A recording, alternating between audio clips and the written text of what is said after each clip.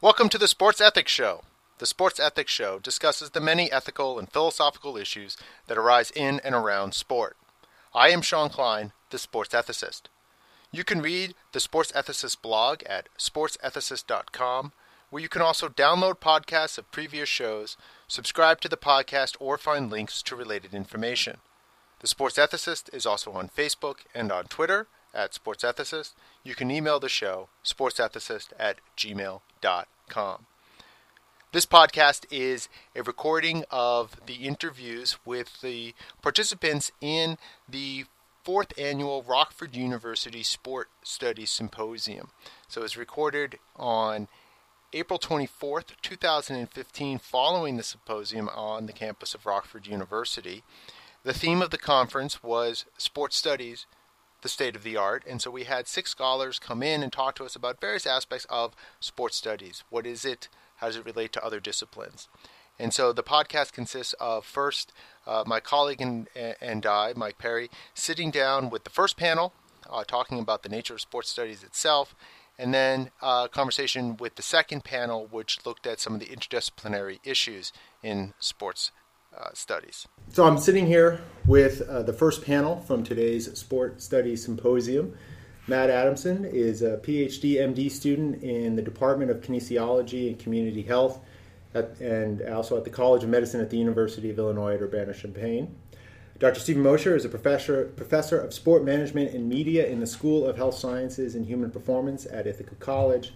Dr. Cynthia Sindor earned her PhD in her interdisciplinary humanities at Pennsylvania State University, and she is now an associate professor in the Department of Kinesiology and Community Health at the University of Illinois at Urbana-Champaign.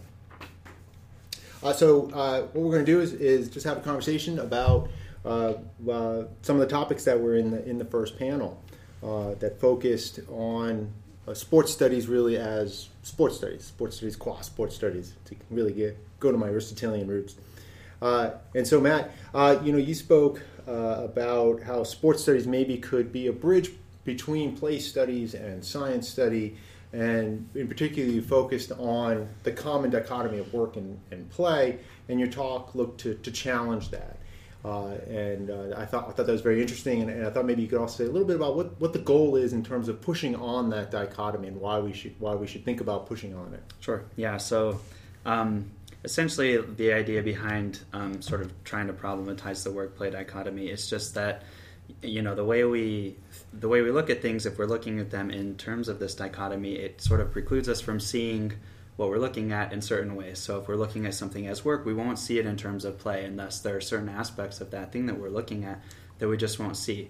And so I think like play studies, sports studies, I think it gives us a really sort of interesting lens where we are really invested in play and sport in sort of this play sense, but also in this broader significance where these things can do some sort of like social cultural work. Mm-hmm. And so the idea then being that if we can start to break down some of these barriers between these terms and ideas that we're thinking about, that we might be able to make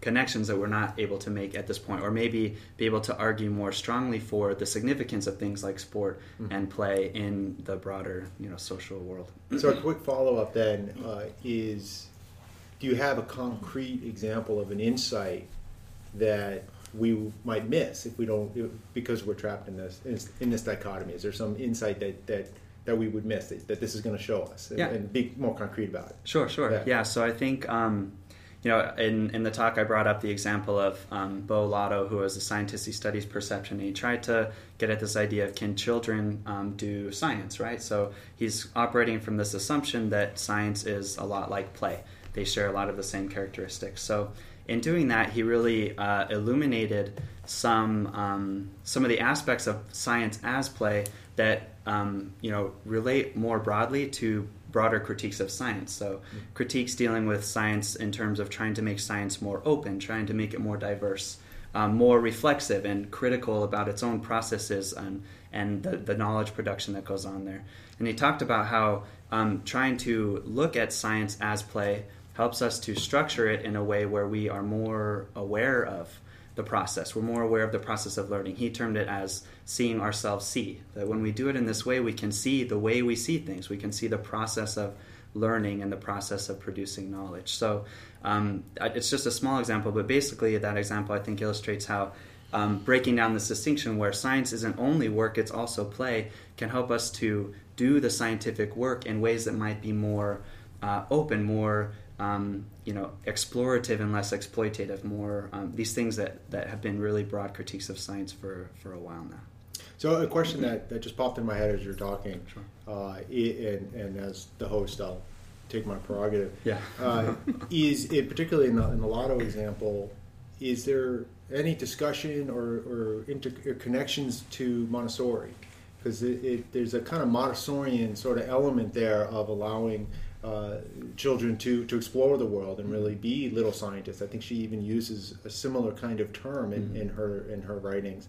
So do you see any of that, or is that just no? I definitely think so, and I don't think he's necessarily making those connections, but I think his broader sort of vision or goal really relates well to that. This idea of really putting like humans and children, adults in this broader context of like a world that we're a part of, that we're not just sort of in control of everything, that we can be less exploitative, like he was saying, and just more exploratory, seeing ourselves as part of this broader sort of relational framework. And so I think, in terms of the Montessori approach, I really do feel like that's sort of and maybe another application of this idea. So he's not necessarily speaking about it in those terms, but I think the consequences and his sort of goals really relate.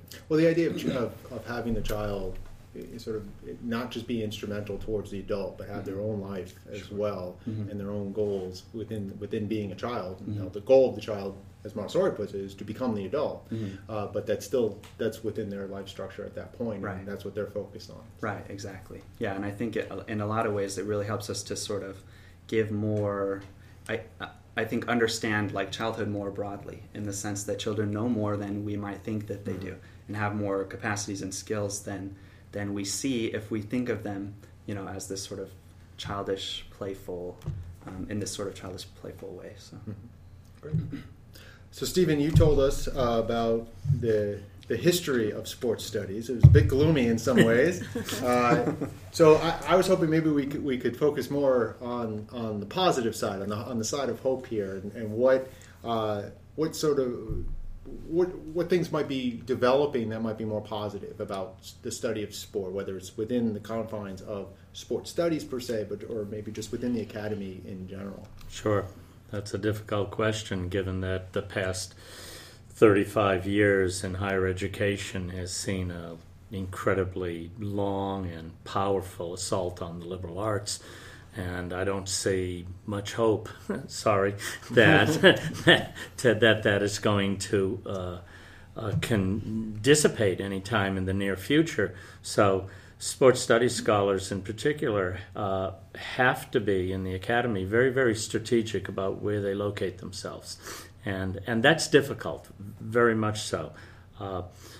At my college, I think the best place for our program to be would be in the School of Communications, because it's the only place where there's this willingness to consider both the liberal arts and pre-professional studies as having legitimacy.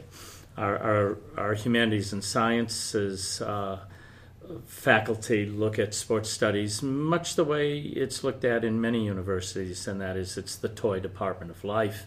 It doesn't have any significance, and this is astounding to me, given that there's a 60-year body of knowledge that's been produced. But that's the way it has been and continues at most colleges. And I don't think sports studies is helped by being allied completely and totally with pre-professional programs like schools of business, which is where most sport management programs have gone.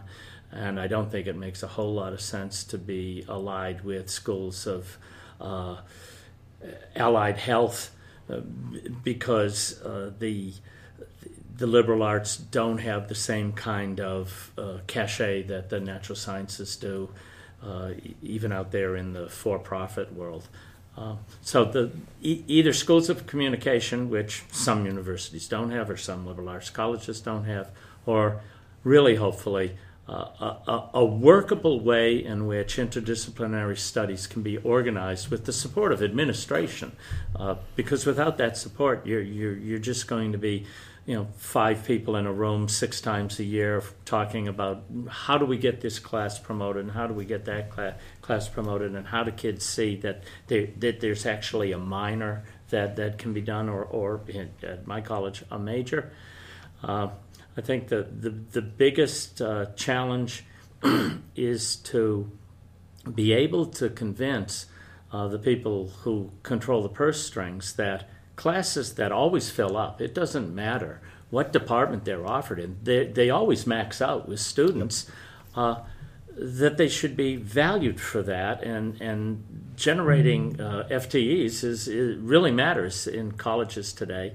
So just because it has sport in it does not mean that it can't be productive in helping a kid make decisions about where their careers are going to go. And well, you speak of the assault on liberal arts that is probably as old as the liberal arts, right? Yes. And one of the things that I'm hopeful about sports studies, generically, not necessarily as a minor at a Sure. college, but the study of sport is a possible bulwark against that attack, as a way, because I see sport as, we were talking about this earlier today, as a kind of integrative field or integrative activity that brings so much of the liberal arts together.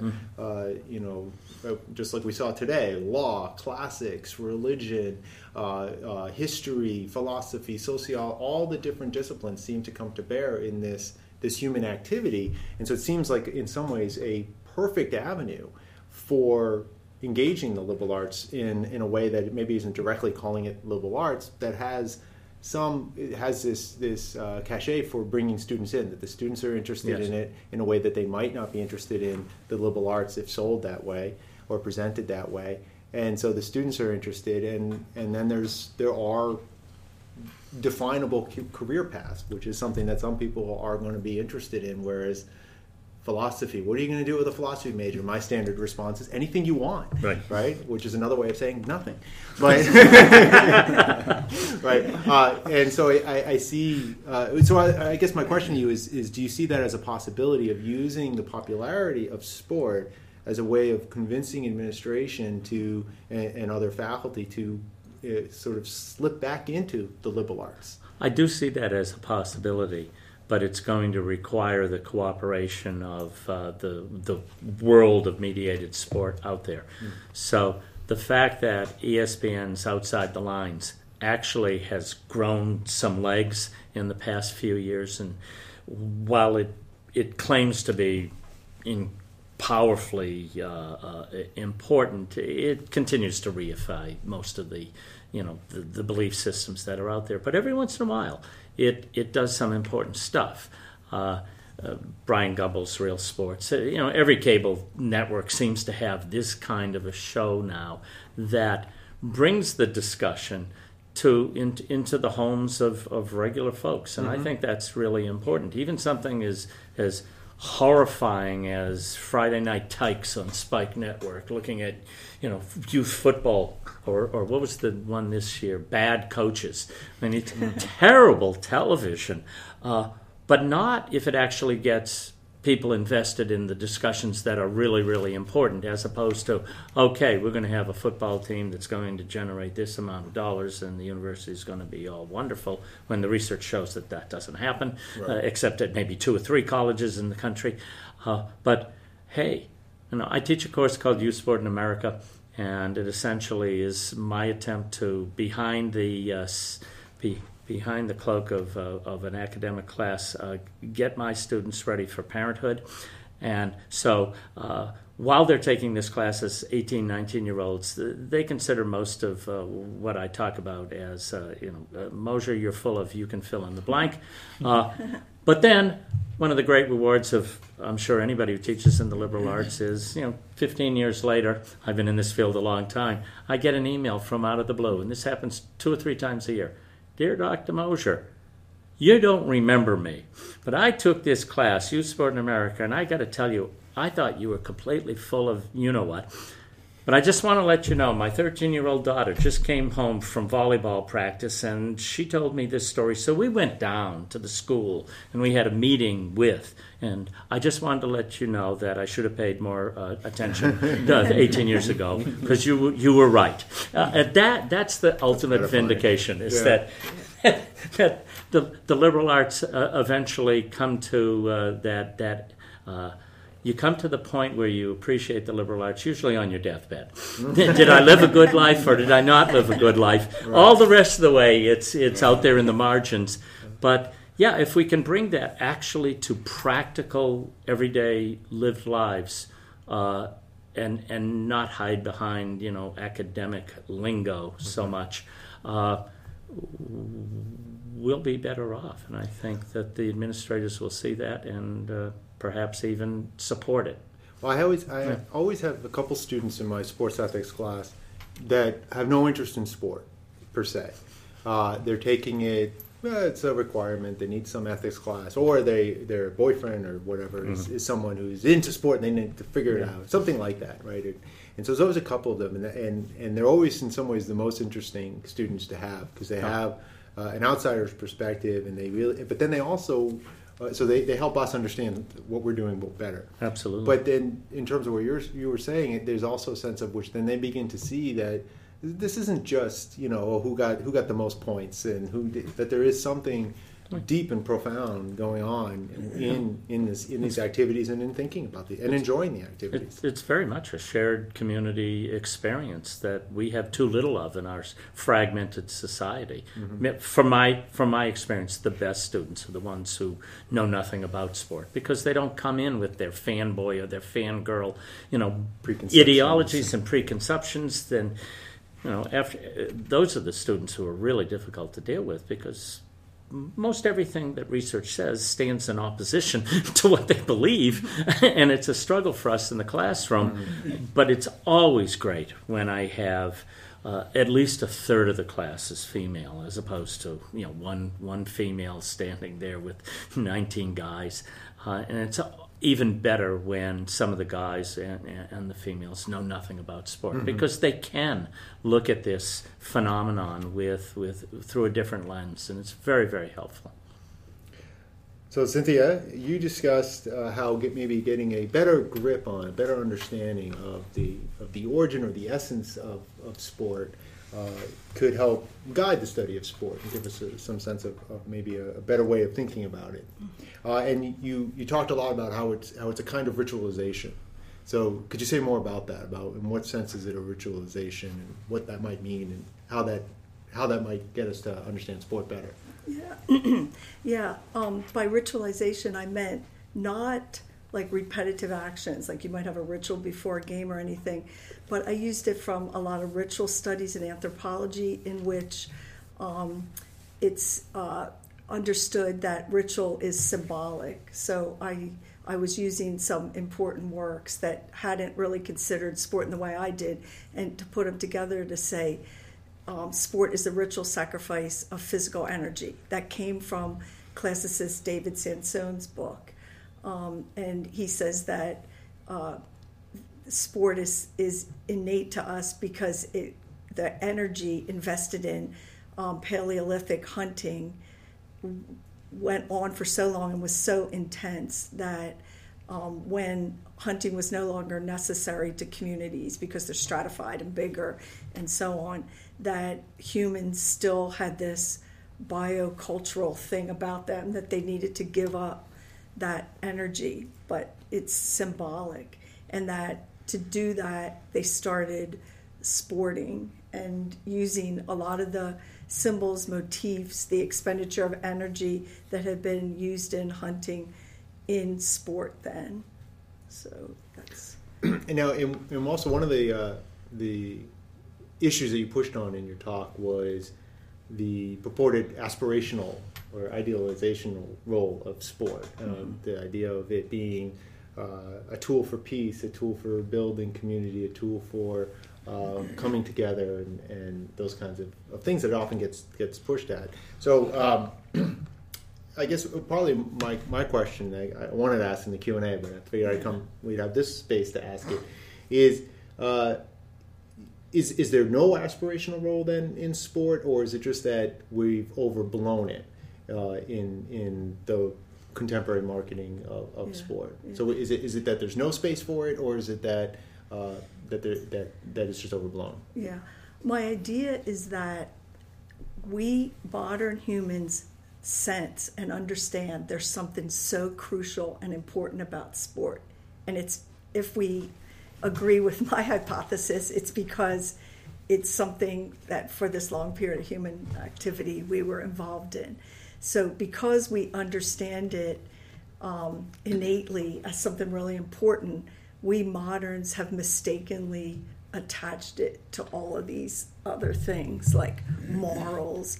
Well, that's sort of right, because the best hunters were sleeping the night before and really caring about the hunt and so on. Morals, leadership, peace, I think that's an artificial kind of selected, invented thing that we're attaching to sport. And I then, in my work, was using other critiques about sincerity in the philosophical sense to critique how we think sport is peace, but it's really not something that comes with sport. That instead, in sport, you stay in your ritual boundaries and you're not going to merge them or blend them. But the best you can do is be next to another person. So you might have a feel-good essence about that or sense, but we're mistaking it for all these other grandiose ideas, or so I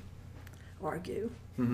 I mean, and I could definitely see that in terms of looking at sport as necessarily bringing that about as being wrong, because there's plenty of counterexamples to that sport being used as a tool of oppression, as a tool of separation. But I also do see some of these aspirational examples of sport as helping break down some barriers and not achieving world peace, right? But of helping move us one step closer, bringing people together, allowing them to see themselves differently. So as you say, kind of you bring us to the boundaries. We don't necessarily cross over, but if we start to see each other across that boundary, then maybe that gives us the space to begin to cross over. So you use Israelis and Palestinians, or the Catholics and Protestants in Ireland, or Jackie Robinson in the U.S., and Steve, your wife brought up Sandy Koufax, right? And these different points in sport that do suggest some aspirational role. Maybe that's not its origin, and it's not a necessary component to it, but that it does have some of that role. I think. Right? I want to at least suggest that it can have that, but we have to also be careful with it, because we can overdo it and then it just becomes schlock and saccharine. But what I say is that sport can do those things, but so can other things. Absolutely. When people are next to each other, whatever it is, a bunch of people who don't know each other go on a trip, or they make art, or they build a well. Absolutely. But we specifically have these initiatives now, policies and funding for sport as helping with development and peace and so on. And I think that, like, I've been trying to look through UN documents and so on, and even those writers and the documents themselves admit we don't have empirical evidence on this. We don't, but we sense that this is about these things. It's and a nice story that we keep telling ourselves over and over and over again. And for me, I don't have any problem with just being satisfied with the fact that everybody together is having a real good time doing something that occasionally rises to being beautiful, and just celebrating that. What the heck is wrong with that? Going to a good ball game, playing in a good ball game, shooting the arrow perfectly once every 72 times. That's fabulous stuff, and it helps us connect with our basic humanness, and in a way that happens more often than in other activities where we try to achieve that, because it's a lot easier to get good at sport than it is to get good at music or art or those other activities. And the spectator component is so much broader. I mean, people will go to the ballet, will go to the opera, but not at the same rate, not at the same level, and it's not as accessible to audiences the way sport can be, and they can begin to enjoy this moment, this beautiful moment together, and realize, well, you're black, I'm white, you're Jewish, you're Catholic, but we're both enjoying this thing, and recognizing that there's a shared goal is one. Now, it's not gonna suddenly, peace break out and everyone love each other, but it's one brick in the wall that's coming down, and I think that's it's okay to recognize that, and to recognize that it doesn't necessarily have to have that role to be good either. That's right. That's what these ritual scholars say, that it's like a dance, and you're not going to change religions or whatever through it. But I think what you're saying, that it does bring people together in some ways, is speaks to the importance of it as not just some other frivolous thing or just one other cultural form, but something really serious, which makes our venture in understanding it, and it could be just as simple as a little gesture with two joggers meeting on the street. Hey, how you doing? They're sharing this activity, and nothing could be more wonderful from my perspective, living where I live, where the ice is 17 feet thick most of the year. Both runners at the same time approaching a puddle from the opposite directions, and both having the impulse to jump in it, because that's what you do with puddles when you're out jogging in late March in the Northeast. There's a puddle, let's stomp on it. Yeah. Well, and then there's when you showed up today and you had a wonderful tie on, and it's a Boston Red Sox tie. I saw that, and immediately there's a connection there. So that can be bad too, in the sense of if we tribalize that, then that can be problematic. But it's also a nice moment of a sharing of a kind of community and shared values as well. Let me jump in real quick, because there was a question I wanted to ask you guys at the end of the thing, and I waited until we got here, but it was almost as if my question started and it got more complicated as each one now goes back, and it has to do with the hunting aspect of it, like the hunting ritual. And I was thinking back to my own. I've had a yearly tradition with my father. He comes up when we go pheasant hunting, and I'm thinking, to what extent is this play? Is this work? And the concept of, or is it a ritual? And there's so many ritual aspects to the hunting experience that I have, that I've had growing up, and that I have with my parents. Now, if it was straight out feeding myself, it becomes a matter of more work. And I'm thinking then ancient, and you're talking about the hunting ritual, and to what extent was this seen as work, or was it seen as play, or does the ritual aspect combine those two elements? And would that ritual aspect be interesting, how that would affect your paper? And then the concept of the classes from sports management to sports studies, and this idea that when it's connected to work, that's where it's seen as more legitimate, and what's connected to play, it's not. And again, what role does that ritual play in that? I think that's a question. And that was something that I kind of wanted to put in the conversation, is that I think I don't know if it's important, but it's just interesting that we do have the dichotomy to begin with, right? So if we're talking about sport in this sense of being aspirational, it is interesting that this activity that can be so conceived as innocent, right? That might be one of the reasons why it is so appealing, and why it is a way, an arena where people can come together, where there are other activities or arenas where we just absolutely can't mix, right? And so I think that's something, at least where I would sort of problematize what I'm talking about, is that there might be some utility to maintaining the distinction, that there may be some things that, if we think of sport and play as sort of innocent, even though we know that they're not, and there's lots of scholarship to say otherwise, but that just this conception of that may facilitate certain things that we're also invested in, and that serve ends that we might not be so, that we would like to see happen. So I think sort of like I said in the panel discussion earlier, just that I don't know if I would want to dissolve the distinction completely. simply because I feel like there are aspects of both of them as separate that we definitely capitalize on and utilize and benefit from. So, I'd like to get back to tribalism. Okay. yeah. I don't think there's anything wrong with tribalism, even at its most intense, as long as the people who are engaged in the tribalism know that it's tribalism.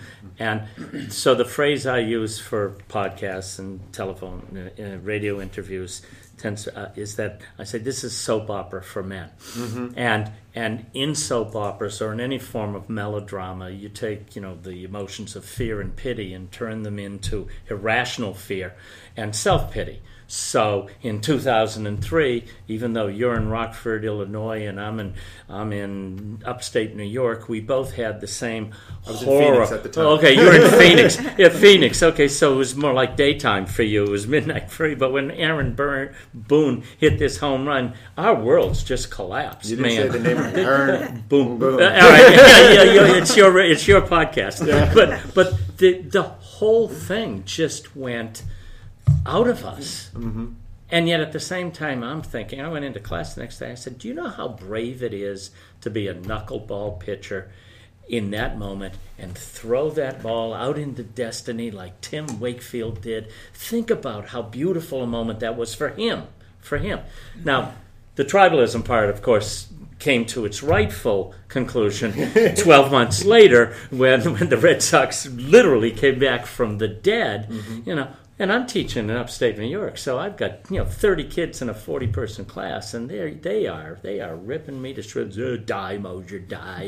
You're going down, and it was all fun. Yeah. It was all games. But I can tell you this: I didn't sleep that night. I didn't sleep the night before. Our teaching was terrible during those that series. I canceled a few classes. You canceled a few classes, and I've never done this in my entire life as a teacher, but I came in the next morning and I had a quiz, a true-false quiz for my students, and I told them to take it. First question was, the Boston Red Sox won the AL championship, and there was no false chance. It was just true. There were 4 questions like that, and I said, it's okay, you can circle it. I'm giving you an A, 100. And Yankee fans are going, Awesome. But they did it. And I said, maybe you need some music to be able to get through this moment, so I put on Sweet Caroline for them. And he's a Cardinal fan. So I'm just staying quiet. But it's all fun. Yeah. It's all games. It's all wonderful. And can that build world peace or tear down barriers? Well, maybe it can. Yeah.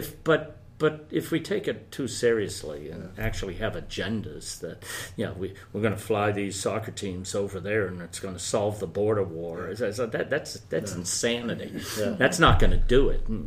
Well, your discussion ties together a lot, I think, because the play, in a way, is ritualizing some of these other emotions and these conflicts in a way that can denature them, or in a way of maybe taking some of the claws out of it. Yeah. And so sometimes people talk about sport hate, and so we hate each other, but it's sport hate, which is a way of saying we don't really hate each other. We're playing at hating each other, or we're ritualizing this us versus you, but it's not real. And so we're able to put it into that space, and I think that makes it safer and allows us to deal with it in the same way that maybe having violence contained in a ring, in a boxing ring, is better than just fighting out on the street. Yeah.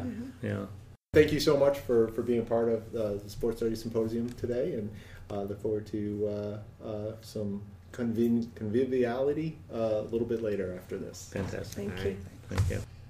All right, now we're sitting with the second panel from today's Sports Study Symposium. And this was focused more on actual interdisciplinary studies. So we had philosophy of law, we had classics, we had theology, and so we'll continue that discussion here. So Dr. Aaron Harper, Assistant Professor of Philosophy at West Liberty University in Wheeling, West Virginia, and Dr. Stephanie Quinn, Associate Professor of Classic Studies here at Rockford University, and Zach Smith, a graduate student in sports studies at the United States Sports Academy, and that's in Alabama, right? Yeah. And so now, Aaron, going in order of the talks this afternoon. You talked about interpretivism, certain theories of understanding sport, one being interpretivism and some of the issues with that, and then proposing legal realism as a possible alternative way of understanding sport. So could you say a little bit about why legal realism is a better way to explain sport? So I think the attempt to use legal theories to understand sport makes sense because each of them seem to be rule-based systems that focus on adjudication and that sort of thing. And one of the virtues of these theories should be that they give us some advice, right, to a coach, an umpire, a referee, a commissioner, somebody like that. It should say something about how they ought to look at these cases. And essentially my concern is that while I like that idea, I think it doesn't always explain what actually is going on in sports. So, I mean, one of my basic suggestions is we have to look at sport as it's actually practiced if we're going to understand the subject matter, rather than getting into conversations about what it might look like or what it could look like. So that's more or less why I want to look at it from this legal realist perspective, is to look at sport as a practice, as it's done by players, rather than approaching it from a theoretical position that might tell us something about sport, but not really get at what's going on in sport. Mm-hmm. Now, so one possible concern about that approach might be, and this may be falling into the conventional criticism of it, is that it becomes self-justifying in terms of some of the activities. It makes it hard to critique it from outside the practice. So have you thought about that possible objection? What are your answers to that? Right. I think this is a serious concern because we don't want to say something like, well, this is the way it's done in sport. Stop right there. That's right. The end of the story. But that's the way our students deal with it. Right. Often. This is often the discussions we have in my philosophy of sport classes, and I'm sure in your classes as well. This is the system. We're all trying to win. There's not really any other level of analysis. So a couple of proposals I make in the paper, and these aren't fully developed yet. I think we can look at this from a sort of theoretical pragmatist perspective, that there are broader social ends, broad conception of fairness, and we might be able to say, to at least put some constraint on what we can do, right? That not just anything goes, that we should see sports like law and other sorts of disciplines in the service of larger ends. At the very least, I'd like to think that could say something about sportsmanship. I mean, while I'm skeptical of some moral claims about sports, at the very least, I want to say something about what kinds of actions might be unsportsmanlike and where we draw the line. Mm-hmm. So that's one suggestion. I think another way we might look at it is thinking of the virtues of the people who are making these decisions, right? So if we look at who is sanctioning people in sport, right? We have umpires and referees, we have coaches, commissioners, fans, other players, that sort of thing. And in some of these jobs, and to use the philosophical term, I think you need practical wisdom. In order to look at the facts of the case and make fair judgments about them. And I think sometimes making the fair judgment doesn't involve looking at the rule directly, or it doesn't just involve appealing to a principle. I think there's something more than that. So is that the way in which it differs then from interpretivism? Because in a lot of ways it sounds like interpretivism. You're appealing to, there's the rules and the conventions, but you're also appealing to things that are a bit extra to that, and interpreting those rules and conventions in light of that, whether it's the pursuit of excellence or integrity of the game or something like that. So right. So part of my disagreement is I think there are plenty of cases where whatever decision is made by these various agents, it just can't be explained by the rules or the principles or an appeal to integrity or a specific excellence of the sport. There's something going on, political ratings. I mean, all of these decisions are made in a variety of ways. That if you just rule out these, in law you would call them non-legal or extra-legal considerations. I think you have something similar in sport, right? When somebody's making an appeal, we like to think that they're only appealing to, say, the rules of the game. But in practice, I don't think that's actually what happens.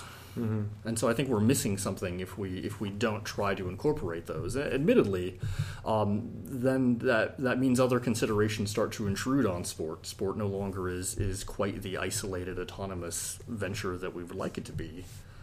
But maybe it's just not. And maybe it never was. Yeah, and maybe it never was. Which takes me to Stephanie. Now you disabused us of many, I think, false or misconceptions about sport in the ancient world. And so what I want to ask you then is which one do you think is the most important misconception that we have that we need to jettison? I'm glad I disabused you, so thank you. Thank you for It's that better than abusing me. Yeah, yes, exactly.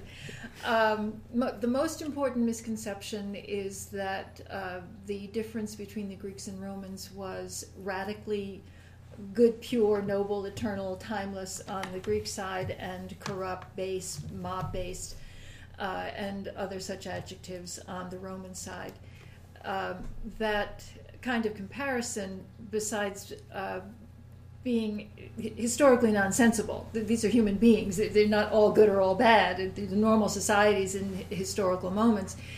But that distinction has played poorly for us, I think, in the West, especially through influences in Northern Europe, where the goodness, purity, eternal truthiness of Greek culture was used by German idealists, and here I'm reporting things I've read, I'm not a student of German philosophy, was used to create an ideology of nation building in Northern Europe and an ideology of the exceptionalism of the German people. So with the folk people. So with a marvelous twist of logical ingenuity, this universalizing concept came to be applied particularly to the burgeoning German state in the 19th century, which then went on to have an unglorious future in the 20th century.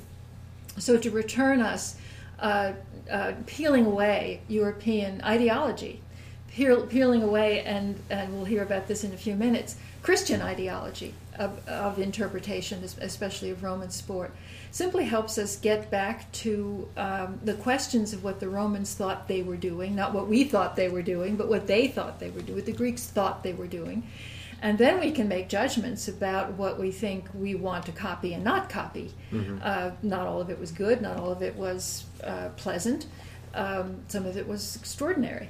But there is such a thing as academic and historical integrity. In a set of cultures that's so old, the culture that Homer describes in the Iliad and the Odyssey really reflects back to the late Bronze Age, so we're going back 3,000 years. It's not at all surprising that there would be layers of interpretation through all of that period.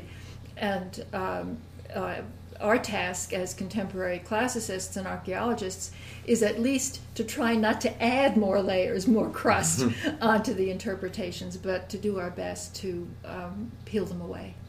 Now, some of that misconception of the way the Europeans looked at this difference between the Romans and the Greeks, did the Romans have a conception as well about the difference between themselves and what they were doing in terms of sport and what the Greeks viewed themselves as doing as well? Yes, the Romans' relationship with the Greeks was complex. When the Romans first met the Greeks, I believe, but I'm fearful I may be wrong, I think it was 300 or 200s, probably the 200s BCE, before the Common Era. They did not like what they met. Philosophers came to Rome, Greek philosophers, Athenian philosophers, argued one day on the positive side of an argument, came back the next day, argued the opposite side, and the elder Romans kicked him out of Rome. Yeah, well, the Greeks didn't like that they either, didn't right? Some of them didn't like it either, yeah. But this was going to corrupt Roman values. So they definitely had a mixed relationship. On the other hand, Roman history developed later than Greek history. And so when Rome, in its quite successful territorial expansion, met up with the Hellenistic world, not the classical world of Athens, but met up with the Hellenistic world after Alexander the Great, they're smart enough to know that those folks talked better, wrote better, had a history, had a kind of literature that the Romans didn't have. So they were fully aware of a certain kind of cultural inferiority. Mm-hmm. It took a while for them to develop the Latin language into a tool that could be a world-class level. But they did. And as I said this afternoon, for all the correct attribution of Rome of a great deal of copying of Greek culture, they were nonetheless the only culture in the ancient Mediterranean that succeeded in adopting Greek culture. Now, in terms of sport in particular, the Romans, like many other ancient peoples, thought that running around naked was absurd. Like Greek nudity in sport. They thought it was unmanly, undignified, ignoble. On the other hand, when the Roman generals, this is after the empire is secure, when the Roman generals went to Athens, they were diplomatic and smart enough to realize that this was a very viable institution, and so they supported it. Mm-hmm. And later on, as the amalgamation of Eastern influences, Greek influences, Roman influences really began to meld through this highly integrated cultural system of the Roman Empire, there were Athenian games in Rome, and there were Roman games through the Eastern Mediterranean.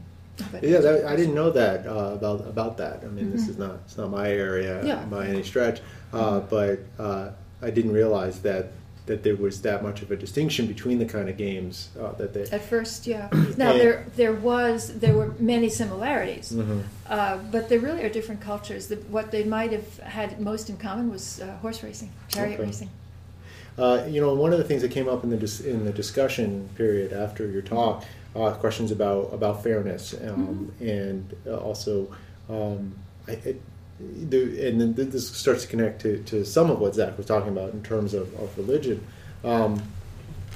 is one of the, and I think it might even be I can't say his name, Samson, from Cynthia's talk earlier, where she used him. I think he even puts forward this partly as a thesis, that part of the development of democracy was rooted in these contests, and the equality and fairness, such as it was at that time, as being sort of religiously mandated, that the person who was going to be honored with carrying the torch or being honored by the god for having won, well, we better make sure that this contest is fair, that it's balanced in some way, that we know who really won the race, because this is the person who's going to be honored by the gods, so we better make sure that we do this right, and that sort of begins this rooting idea of, well, then the poor person, the rich person can both enter this contest, and if the poor person wins, they win, they're honored by God. So you start to get this sort of procedural justice or procedural fairness idea. So how much do you see of that within Greek, within Roman cultures, within the games, the interplay with that between democracy and other politics? A huge question. So we'll see how you get 2 minutes now. How much sense I can 30 seconds in a short time. First, Athens and other city-states were democracies. Rome was a republic, an oligarchic republic. And the leaders lived in a world of voting and rights and before the law, but they did not extend that sense of democracy to the whole. So that's a significant difference. I think it's accurate from what I've read that at the Pan-Hellenic Games, of which there were 4, Olympics were just one, there was a great deal of attention to the judging of the games. There's very clear evidence that there were a lot of judges, and they were carefully trained over months before they would participate. So yes, as respect to the gods, after all, this is a festival, a ritual for Zeus, and we don't want to honor someone who's going to dishonor that ritual, because part of our obligation is to make sure of right relationships between humans and gods. The connection between sport and democracy, as I mentioned this afternoon, is controversial. It's not as unclear, I think, may even be fairer. I don't find it, from what I've read, to be as clear as your reporting was. That Other contributions to the development of democracy have to do with changes in the military structure. But a further grounding that I think might be more helpful is, and I didn't talk about this at all this afternoon, it gets more complicated, but there's a concept in the Greek world of the agon, A-G-O-N, of the contest. Our word in English is something that's agonistic. What I've read really very interestingly about that is that concept not only relates to sport, obviously, certainly also to rhetoric, and in one person's, I can't remember the name, I apologize, in one person's hypothesis, it's a Greek concept that precedes even sport or rhetoric, and that it postulates a common community in which excellence can be adjudicated. Really interesting idea to me. In that light, deciding who's best is front and center, or whether it's an argument or a sprint. The opportunity to be best if you weren't an aristocrat changed over time. Mm-hmm. As Greece colonized, when the Greeks left the Aegean area and got as far as Spain, and very early, Spain, Sicily, northern Africa. And then later on in the empire, when it became more Hellenistic, more and more people who were not Greeks were claiming access. The Olympic Games were closed just to Greek free males. But that began to bend. Mm-hmm. So maybe you could call that democratic. That doesn't mean they could vote. Right, yeah. But it starts to bring in notions of more equality, more pluralistic sort of society. Not quite equal, but more equal, well, maybe than you were. Equality is not. That's our their notion of equality is different from ours. Their Yeah. notion of equality was equality before the law, mm-hmm. and if you were a citizen, and equality of opportunity to speak in the agora, if you were a citizen. They would not have thought that we were all equal. Right. There's not a sense of natural right. But exposure to other people. Even in that sense of equality, of before the law, but at least maybe even just before this contest. So maybe not in the city-state, but at least within that context. It becomes possible. And the trajectory of Athenian democracy from Solon down to past Pericles was of a broadening base mm-hmm. within Athens, within the world of the Greeks, and more tightly closed doors to anybody outside. Mm. Okay, well then I don't have a good transition here, so we'll just transition. Fair enough. to the theology and sport, or theology of sport, and maybe that's where I'll put the question. Which is it that you're looking to really energize? A theology of sport, or just theology and sport, where there be maybe an intersection of the disciplines? Both and. Okay. Can I give a non-answer? Sure. Yeah, I do think it's both. I think in the talk I gave, I was trying to sort of articulate that over the course of, in this particular case, I was talking about Christian history. We have various writings and reflections on sport from this Christian perspective that formulate theologies of sport. That said, if we want to look at it more broadly, and as we sort of were talking about interdisciplinarity today, in some ways maybe theology and sport, or as Cindy pointed out, maybe really religion and sport are the frames we need to be talking about. Mm-hmm. So, and I think that I'm on board with that. Yeah, because there's that question of what do we mean by theology, and that's, I think, right. Cynthia brought up that question. Do you mean just Christian theology? But another way to think about it is theology as more akin to, I think you used the term divinity studies versus religious studies, which might be looking more comparatively, more historically, sociologically at various aspects of religion, which is going to be maybe broader than even what we normally think about of religion. and so I don't really have a question in that because it sounds like you're on board with. I agree. Now, one point that you discussed, and maybe it's not quite your own view, but I thought it was an interesting claim about the notion of sport as autotelic and driving its own meaning, and that these other sort of endeavors, whether it's professionalization, commercialization of sport, or other uses of sport, undermine it, can make it instrumental. That sounds. What I thought was interesting about that was just how almost verbatim that sounds like your standard sort of secular critique within the Academy of Sport, whether typically coming from critical or leftist sort of or perspectives. So I thought that was interesting as a parallel, that they seem to be making the same critique. I don't know if you've thought about that at all, what you think about that now that I've said that. Yeah, that particular commentator on sport, Lincoln Harvey. Yes, I couldn't remember his name. So that's the thesis of his book. Okay, is sort of deals with that. I'm sympathetic. I don't know that I 100% agree. Yeah, I do think in many ways, though, if we look at sport as purely autotelic, right? If we participate in it and we do so purely for its own sake, for the joy in participation, the ends are in itself, sort of.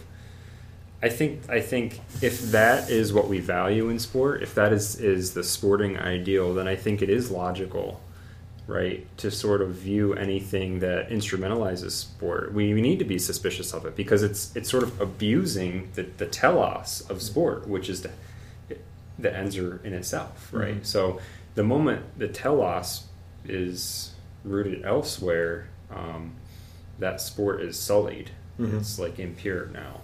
Which kind of takes us full circle back to interpretivism and legal realism, because in a sense, maybe what you're saying is there really isn't a telos here. That there might be in certain cases, but there isn't a broad, shared, universal telos. I don't want to put words in your mouth, but that's what I'm hearing. Yeah, I think more or less. I mean, that's been the challenge from the conventionalist or the traditionalist or whatever label you want to put on that sort of more relativist tradition, which has been very critical of these other views of sport, to say you're acting as if there's some telos, there's some essence, there's some ideal form of excellence, and I guess I'm sort of on board with that critique. Only I don't want to stop it there, right? Just because we might be skeptical of this essence of sport shouldn't necessarily lead us to only saying sport is just what it is. But I think that part of the critique is it's important to latch on to at least part of that. Finding some balance there. Yeah. I think you mentioned. I remember we mentioned baseball in the question and answer session, and I think I was thinking of a connection between all three. Was in my sports writer class, we were having a discussion and about those unwritten rules of baseball and how do you respond to if you're shown up. You know, like say a batter hits a home run and shows up the pitcher. You're like, well, next time he said it's the pitcher's job to throw him next time because you don't do that.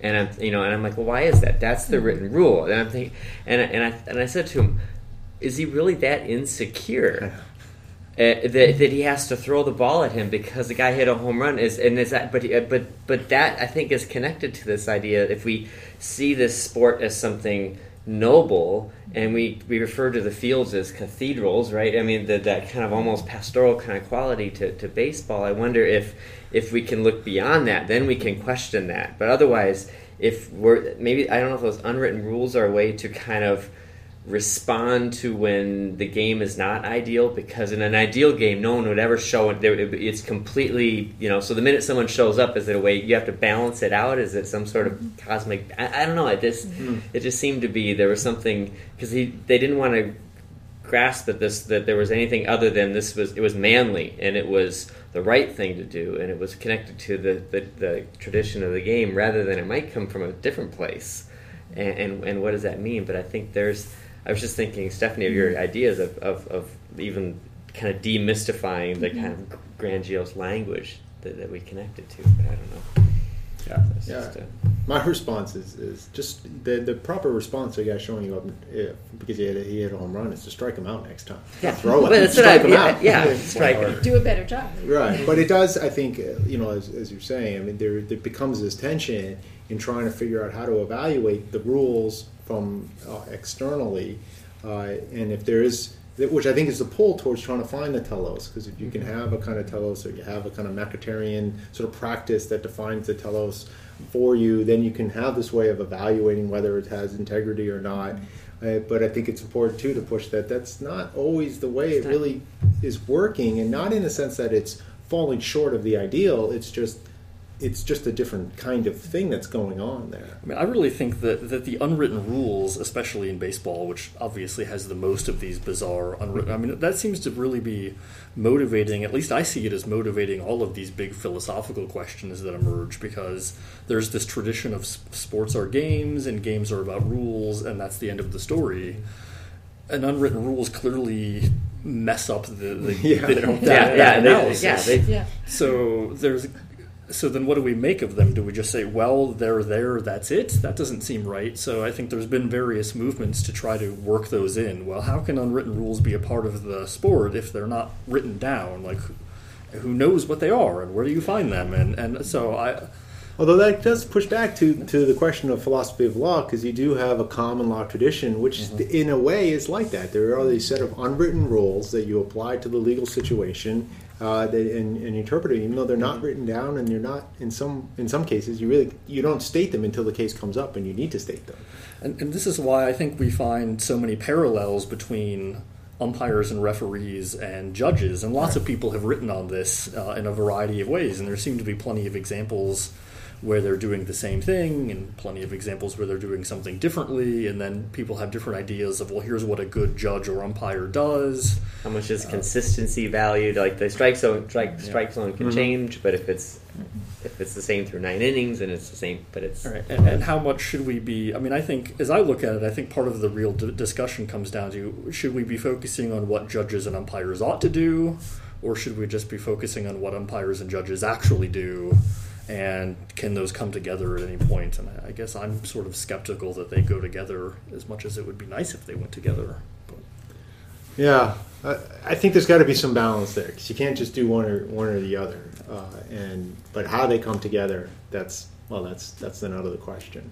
So we'll solve that over some beer and scotch and sushi. So unfortunately, the folks in the podcast world can't join us for that. But thank you so much for being a part of the symposium today. Thank you for hosting, both of you. Yes.